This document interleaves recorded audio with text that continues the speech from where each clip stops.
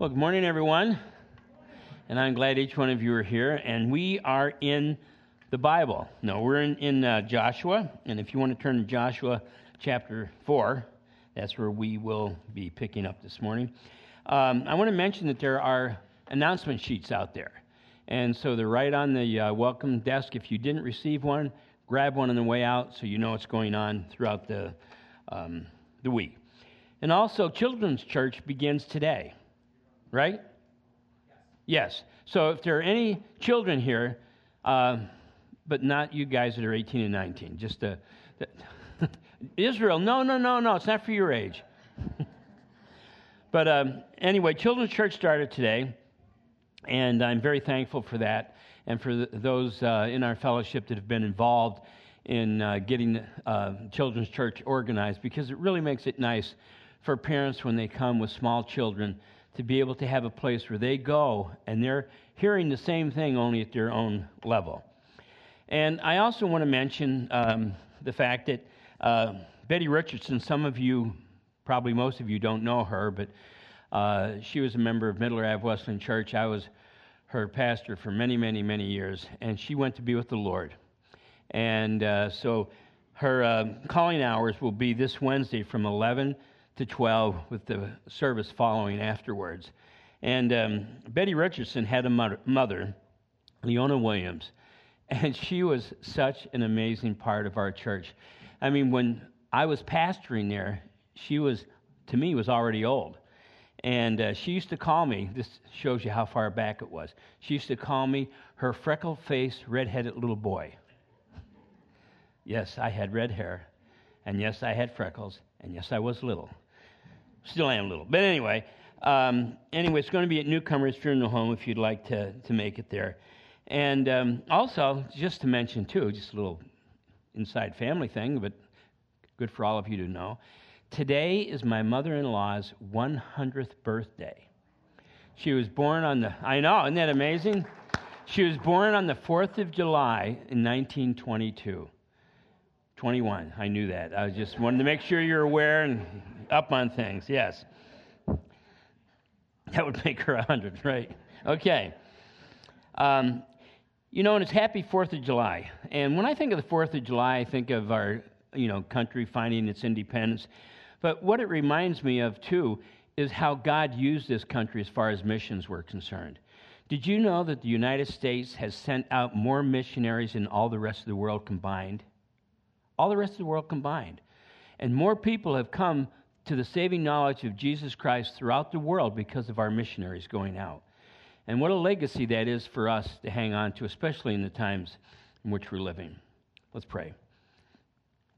Father, we come before you in Jesus' name, and we thank you so much for your Holy Spirit. And through him and by his indwelling, we are born again and have salvation. And we thank you, Lord, for the gift of peace that we can have in our hearts no matter what is going on around us. We know we belong to you, and we know that all of your prophecies will be fulfilled 100%. And I pray, Father, that you bless each one here today, and as we go through this portion of Scripture, if there are any, Lord, who don't know you who really aren't sure if they were ever born again, that maybe the things we discuss would encourage them to make that decision. And so, Father, I pray for your anointing, so aware that on my own I have nothing to share. But just use me, Lord, to minister to these your people, I pray in Jesus' name. Amen and amen. We're entering a time in history that speaks of the nearness of the Lord's return. You understand that, don't you? I mean, things are happening so quickly in this world that it's absolutely amazing. And I want to share with you, this is an account that I just read this week. And this is concerning a pastor, Olaf Letzel. Now, Pastor Olaf Letzel is a pastor of the Evangelical Church in Germany. And he was tried and was found guilty in a court in Berlin, Germany. And they found him guilty of sedition. Now, here's his crime. He was accused of inciting hatred against homosexuals by speaking against the Berlin Pride March and sharing the biblical definition of gender and sexuality at a couples retreat. and he was arrested for sedition. And yet, for months prior to that, his services were constantly interrupted by gay activists who came in and hurled all kinds of insults at the congregation, but that wasn't a hate crime. Now, understand, that's just one thing. There are certain things that the world and Satan is using to try to come against Christians, but we're going to read a portion of Scripture that talks about there are a lot more sins than homosexuality. But the fact is that Satan is going to use what he can to come against the church. And so certain things that the church would stand for, that he can really point at, he's going to use to come against us. But all the sins we're going to be looking at in a moment really take away from our ability to share the gospel of Jesus Christ. So, anyway, here's the thing. If this even just shakes you a little bit, it should, because that's where our country's at right now. Do you understand? All the laws are on the books for these same kinds of discrimination to be placed against the church right now. Right now, we could be arrested. I could be arrested, for the things that I say. But we have to understand that all this is speaking to us of the time of the Lord's return. His return is near.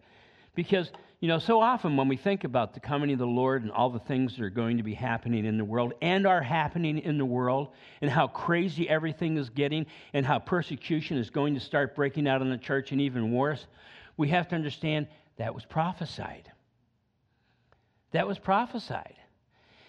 And we have to understand and realize that all that is going to happen because God is going to pour out his wrath on an unbelieving world. But in his grace and mercy, those of us who are born again are going to be taken out of the world in what is called the rapture. So many people think that's such a fairy tale. There's no way that could happen. Yes, it can. We are three-part beings. And this body, which we carry around, our soul and spirit, our self-identity and all of our morals, is actually going to be changed in a flash, in a twinkling of an eye. And we're going to set aside these mortal bodies and put on immortal bodies to be taken up to heaven with the Lord. And understand, even during that time, God is not finished with earth. I believe the greatest revival the earth has ever seen will take place during the tribulation. And I've shared this with you a number of times. So many people come to know Jesus Christ that Antichrist has to have some kind of a numbering system, some kind of a system to find out who's a believer and who's not, the mark of the beast. But all of this, brothers and sisters, even during the tribulation, we're going to have great revival. All these crazy things are going to be happening.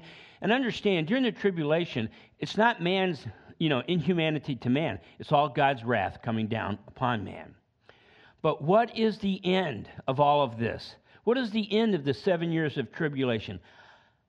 A new heaven and a new earth eventually. But he is going to bring the earth back to the very place that he initially created it. The curse is going to be removed from the earth.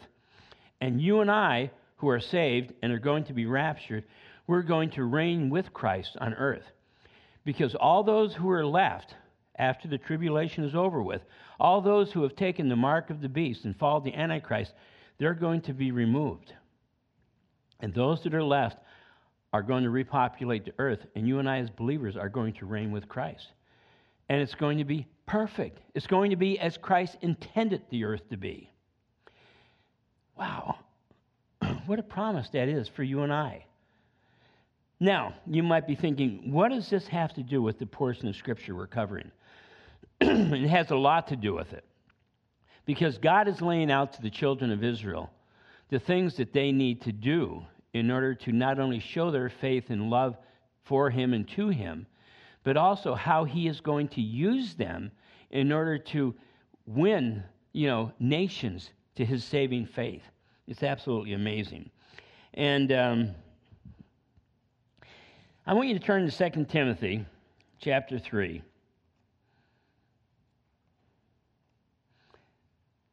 And go to 2 Timothy chapter 3, go to verse 1. But know this, that in the last days perilous times will come. And We're going to see as we look at this verse, there are a number of sins. It's not just homosexuality that we have to be concerned about as believers. For men will be lovers of themselves. Does that sound familiar? Lovers of money. Boasters. Wow. Proud. Blasphemers. Disobedient to parents. Unthankful. Unholy. Unloving. Unforgiving. Slanderers. Without self-control. Brutal. Despisers of good. Traitors. Headstrong. Haughty. Lovers of pleasure rather than lovers of God. Having a form of godliness but denying its power. And from such people turn away. Now, move over to 1 Corinthians, or back to 1 Corinthians chapter 6. 1 Corinthians chapter 6. Do you not know that do you not know that the unrighteous will not inherit the kingdom of God? Be not deceived. Neither fornicators, nor idolaters, nor adulterers, nor homosexuals, nor sodomites, nor thieves, nor covetous, nor drunkards, nor revilers, nor extortioners will inherit the kingdom of God. And that's very specific. Now, understand that in the Greek, it's a present continuous tense that's being talked about here. So it's not talking about someone who has lied. It's not talking about someone who has fallen to any of these sins. Because any one of us could fall to these sins. But we confess and we repent and come back to the Lord. What it's talking about here is someone who's living that lifestyle. Without any desire of repentance. And so then in verse 11 of this portion of Corinthians, I love it. It says, and such were some of you, right? Wasn't that us? But you were washed, but you were sanctified, but you were justified in the name of the Lord Jesus Christ by the Spirit of God. And then in Ephesians, you don't have to turn there, chapter 1, verses 7 through 10. In him we have redemption, Jesus Christ. We have redemption through his blood, the sacrifice, the blood that was shed for all of our sin, the forgiveness of sins according to the riches of his grace, which he made to abound towards us in all wisdom and prudence, having made known to us the mystery of his will according to the good pleasure which he purposed in him, that in the dispensation of the fullness of time we might gather together, listen to this, we might gather together in one all things in Christ, both which are heaven and are in earth. Talking about when we gather together to rapture. That's the promise where we're going to be. Now, I share this as an introduction because as we look at this particular portion of Scripture, we're going to find that the answer to much of what I just shared in this introduction is going to be found here, what it means to us and how we can have victory. Because when we study the victories and defeats of Israel, it is a constant reminder of at least two things, okay? First, when we're outside of God's will, things don't go well with us. But it's another reminder as well that even when we're in God's will, it doesn't mean we won't have problems. And some people have a problem with that. They think God is their personal little genie. I'm just going to rub the pot and my personal genie comes out and he's at my command and I just tell him what I want and he does it. God's not your genie. He's your God. He's your Lord. And he has purposed your life even before you were born. And so we have to understand when we go to the Lord, we say, God, use me. And sometimes things do go well for you. But there are times, even when you're in the center of God's will, you have difficulties and hard times. And those are the times that we can demonstrate our faith more than any other time.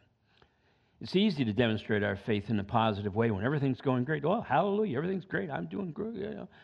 But when hard times come and we say, I belong to Jesus. I stand on God even with all this that's going on. I trust the Lord. Because my Bible, that's a silly way to say something, but your Bible too. But our Bibles say all things. How many?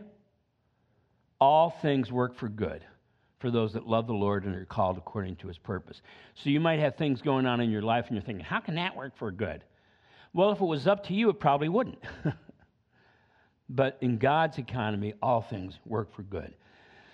So in Joshua chapter 4, go to verse 1. And it came to pass when all the people had completely crossed over the Jordan. And it's interesting because, and Pastor Frank Jr. mentioned this in the first service, some people say crossing the Red Sea is salvation and crossing the Jordan is heaven. But it isn't. Crossing the Red Sea is coming out of sin, and crossing the Jordan is going into salvation. It's going into the promises of God.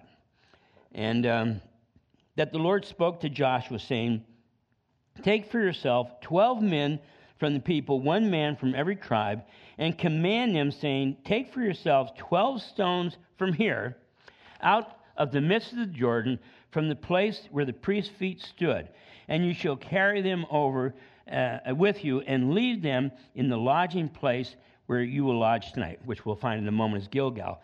But what happened is when the priest walked into the Jordan, it tells us in the chapter Pastor Frank covered, the water stood up, stood on end. Now, I don't know what you think of when you think of the Jordan. If you think like the little creek that's out here when you cross over the bridge, you're wrong. The Jordan is wide, and the Jordan runs quickly. As a matter of fact, my wife and I don't know if you were too, Frank, we were baptized in the Jordan, right where John the Baptist baptized. And it was a symbolic baptism, obviously, because we had already been baptized. But the fact is, when the waters stopped, when God stopped the waters, when the minute their foot touched the water, it backed up and stopped. It said it went up in a heap. It probably would have been out of your sight, because it was at flood stage anyway, and that water just backed up. And they walked over on dry ground. It's absolutely amazing. Verse 4, then Joshua called the 12 men whom he had appointed from the children of Israel, 1 man from each tribe. And Joshua said to them, cross over before the ark of the Lord your God into the midst of the Jordan, and each one of you take a stone on his shoulder according to the number of the tribes of the children of Israel. Remember, the water's dry. So when they walk into the Jordan, the riverbed's right there. They can pick these stones up. Verse 6. That this may be a sign among you when your children ask you in time to come, saying, what do these stones mean to you? Brothers and sisters, when our children ask, what does our salvation mean to us, we need to have an answer. And we need to be able to explain to them what God has done for us. It's not just some, theory or just some historical lesson we're trying to learn. This is what God has done for us, and we need to tell our children, and this is what God wants to do for you. He wants you to cross over too. And I think it's important for us to understand it. Verse 7, then you shall answer them that the waters of the Jordan were cut off before the ark of the covenant of the Lord when it crossed over the Jordan. The waters of the Jordan were cut off. And these stones shall be a memorial to the children of Israel forever. And the children of Israel did so, just as Joshua commanded, and took up 12 stones from the midst of the Jordan, as the Lord had spoken to Joshua, according to the number of the tribes of the children of Israel. And they carried them over with them to the place where they lodged, and they laid them down. Then Joshua set up 12 stones in the midst of the Jordan. Remember, the Jordan's still dry right now. The priests are still standing there. And he sets up 12 stones in the midst. Not only the 12 stones that are going across, but Joshua himself set up 12 as a memorial in the midst of the Jordan, in the place where the feet of the priests who bear the ark of the covenant stood. And they are there to this day. Now, the stones, of course, were a memorial of what the Lord had done for them. And the thing is, we all should have memorials in our life as believers. We don't literally take a stone and lay it up and say, I'm going to take a stone, this is a memorial. But in our heart, we have memorials in our life. And when we look back to those memorials and we see what God has done, it encourages us. I'm going to share a story that I probably shared with some of you 450,000 times, but I'm going to share it again anyway. It makes my point. I shared with you that when I was 10 years old, I was in the hospital, and I made a promise to God if he healed me, I'd grow up and be a minister. And God did heal me. And I grew up and forgot all about it and was going my own way. And I was actually teaching at Horseheads High School at the time. I'd gone through the Army, through college, graduate school, and I was teaching. And I was, those of you that are hunters, I was up in a tree stand and, waiting for the first light to come up. And it was doe season, too. And for those of you that are animal lovers, just to let you know, I've never gotten a deer. I never once. But I was sitting there, and all of a sudden I had come over me a reminder of the fact that I had promised to give my life to the Lord as a pastor. And I said, Lord, I don't know if this is, because we had gotten saved after we came back from Puerto Rico. And so anyway, I made this promise to God, that I would do whatever he told me to do. And so he was reminding me of this promise I made when I was 10 years old. And I said to him, Lord, if this really is your voice, let me see a deer. And I wasn't intending to shoot it. Okay, Lord, this is my chance now. And so anyway, just as the sun was coming up, it has that red glow through the trees. Right there, almost right in front of me, was this beautiful doe. And I just started crying because I knew it meant the Lord was speaking to me, that I needed to fulfill my promise to go into the ministry. And the thing is, he spoke to me that I was going to go to the Onondaga Indian Reservation. Now, you have to understand something. I knew nothing about the Onondaga Indian Reservation. I didn't even know that they needed a pastor or church or anything like that. So that Sunday, which was the next day, Vime and children and I were in church, and the pastor was giving a time for people to ask for prayer. And this one woman stood up, and I can mention her name. Her name was Claudia Eastwood, and she was born and raised in the Onondaga Nation.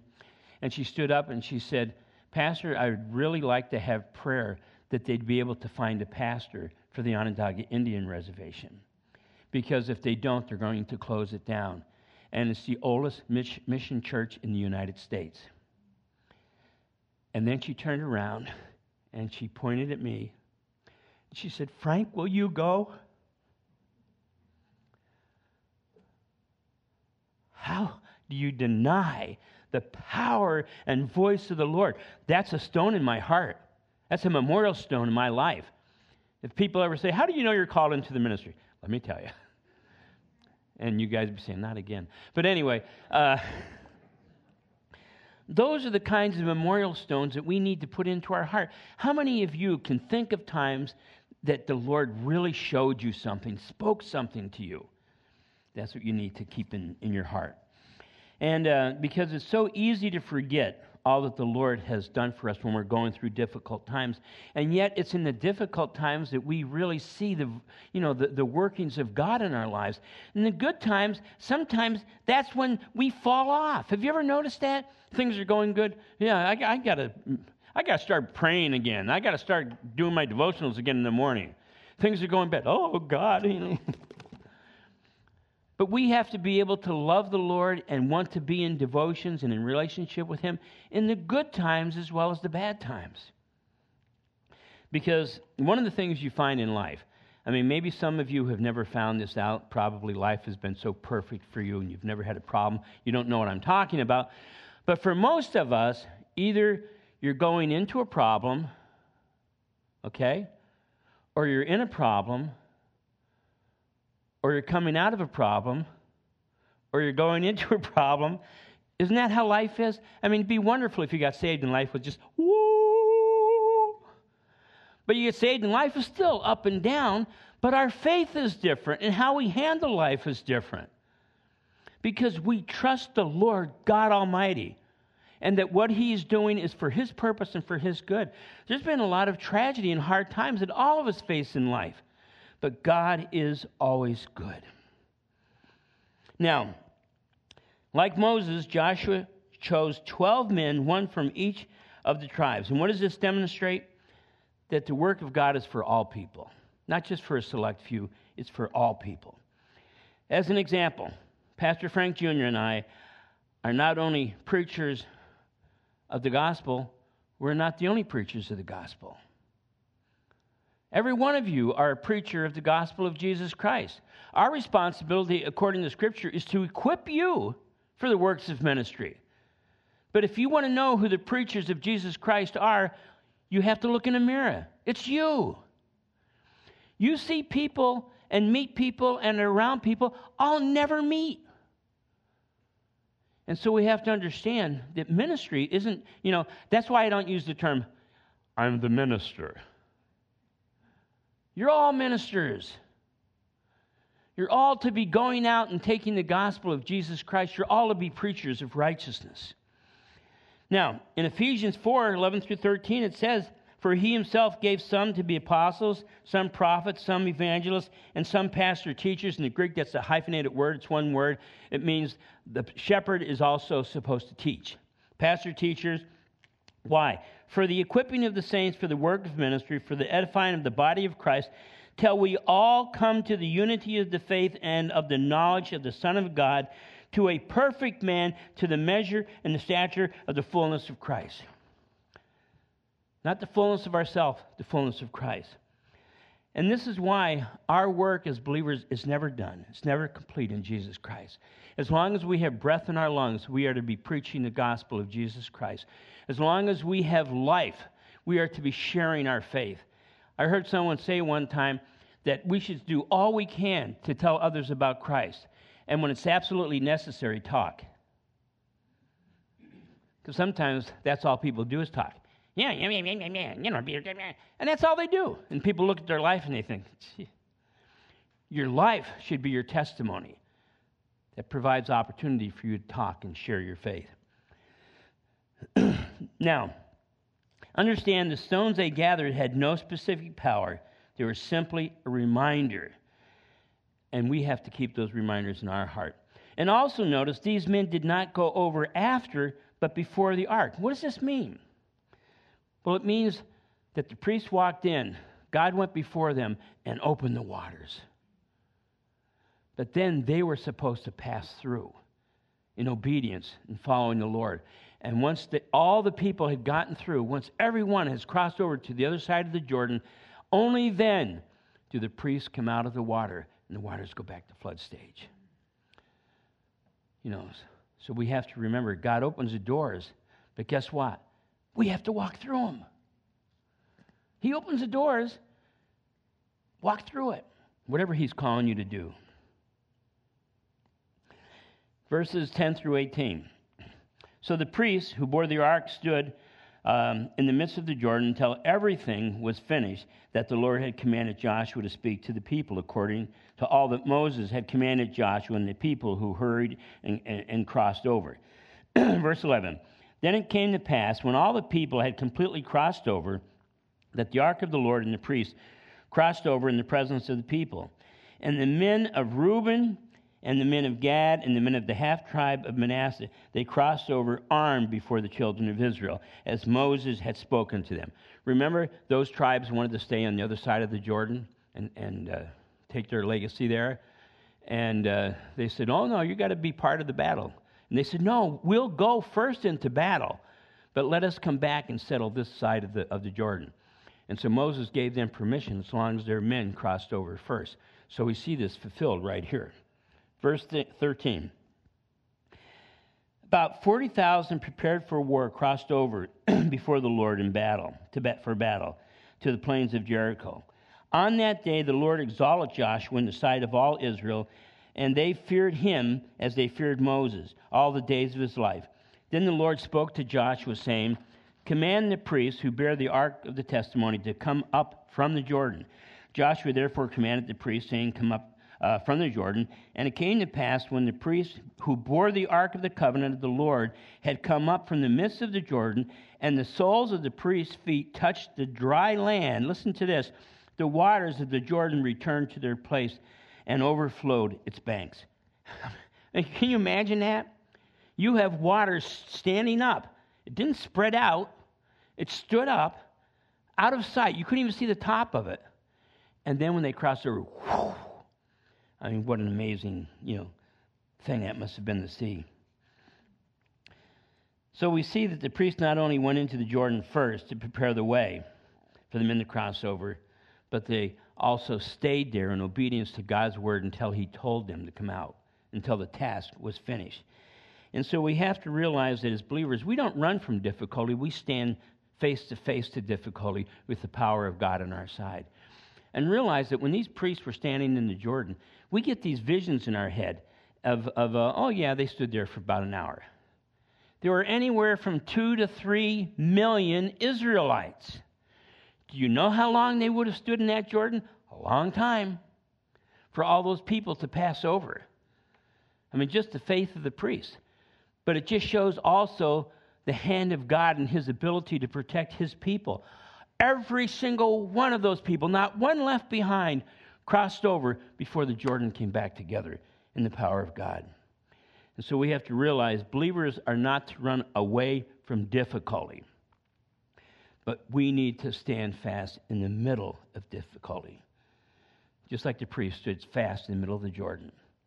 And so when you have tough times coming your way, and I guarantee you, you probably do have tough times right now, or tough times are coming your way, stand fast, because you belong to the Lord.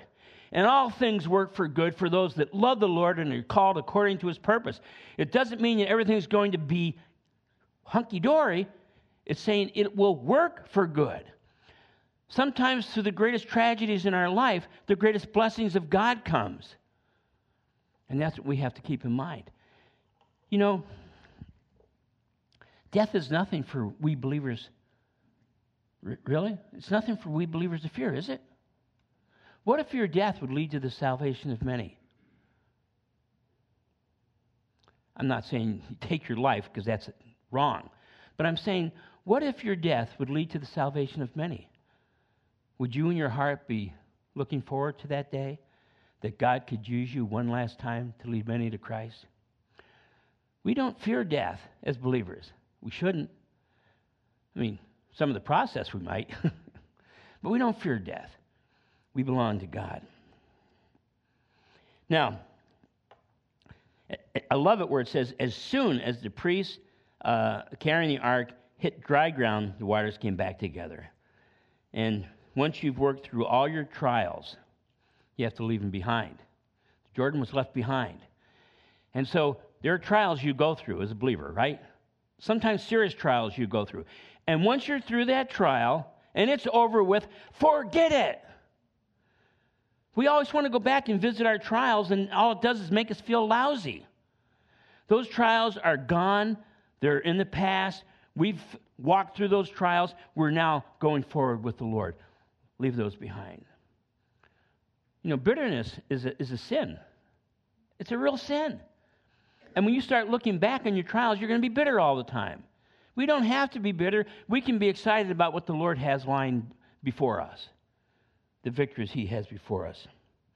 And then finishing up with verses 19 through 24, now the people came up from the Jordan on the 10th day of the first month, and they camped in Gilgal on the east side of the Jordan. And those 12 stones which they took out of the Jordan, Joshua set up in Gilgal. Then he spoke to the children of Israel, saying, when your children ask their fathers in times to come, saying, what are these stones? Our children cannot be saved by secondhand experience. Our children aren't saved because of our salvation. They have to have their own salvation. So when our children ask us about our faith, we need to have a ready answer of how God took us out of our sin and out of the muck and the mire of our lives, and he lifted us up into his glorious salvation. And children, he can do that for you. Because we have to understand, our children are sinners. I'm not saying that in some kind of an ugly, judgmental way. We're all sinners saved by grace. But sometimes people have a tendency to think, well, my children, I don't have to worry about them. They're saved. Do you know your children are saved? Have you ever talked to your children about their salvation? Have they ever confessed their salvation to you? And we need to do this. And that's why this is saying, when your children ask you, we have to be willing to give an answer. And then verse 22, then you shall let your children know, saying, Israel crossed over the Jordan on dry land. For the Lord God dried up the waters, the Jordan, before you until it had crossed over, as the Lord your God did to the Red Sea, which he dried up before us until we crossed over. That all the people of the earth, this is the reason, may know the hand of the Lord, that it is mighty, that you may fear the Lord your God forever. Well, the 12 stones represented all 12 tribes, meaning there's no one excluded from salvation. No one. No one's excluded. Our testimony is to the world. But we have to understand it's so important for us to realize that our children have to come first. Our families have to come first. You know, I think what happens sometimes is you have people get so involved in ministry that they forget their own families. You know, one of the things that I've always said, not only personally but from the pulpit, my first ministry is to my family. Even as a pastor, my first ministry is to my family. That has to come, they have to come first. Because once I have encouraged them and they have established themselves in the faith, then it gives me more freedom to go out and share with the lost around. That's why Scripture tells us, in fact, in Acts chapter 1:8, if you take notes, in Acts chapter 1, verse 8, but you shall receive power, dunamis, the ability to do whatever God wants you to do. But you shall receive power when the Holy Spirit comes upon you, and you should be witness to me, listen, in Jerusalem, that's right where they're located, and all Judea, that's the outskirts, and then Samaria, that's going into other parts of the country, and to the ends of the earth. And so we can't be witnesses to the ends of the earth until we're a witness to our own family, until we're ministering to our own family. Then we can move out. You know, I've actually had people say to me, what does it feel like to have all your family saved? You know, and your children are grand. There's only one answer I have. Hallelujah. What a blessing. Because I'll tell you what. If I had a child or a grandchild that became a multi-millionaire, they were the greatest brain in the world, and they weren't saved, I'd weep every night. I'd weep every night. But I could have a child or a grandchild who digs ditches by the sweat of their brow, feeds their family, and they love Jesus. I would rejoice every night. We cannot allow ourselves to get caught up in the mindset of the world. The mindset of the world is position, money, this and that. That means nothing. The only thing that matters is our relationship with God. You know, we have to realize that we all have a choice to make. What is your choice? I'm just being honest with every one of you. Have you personally made a commitment to your Lord and Savior Jesus Christ, or are you relying on a second-hand relationship with God through your family or friends? What have you done? You need to commit your life to Jesus Christ personally. Every one of God's prophecies that were of the past have been fulfilled, and all of his future prophecies shall be fulfilled. How do I know that? And I've shared this with you before, because of Israel. Here you have a people that were not a people, as Scripture says, cast throughout the world for hundreds and hundreds of years. It was prophesied they'd be back in their land, speaking their ancient language, and they are. It was prophesied that all the nations around them would be angry with them and come against them, and they are. What does that speak to us?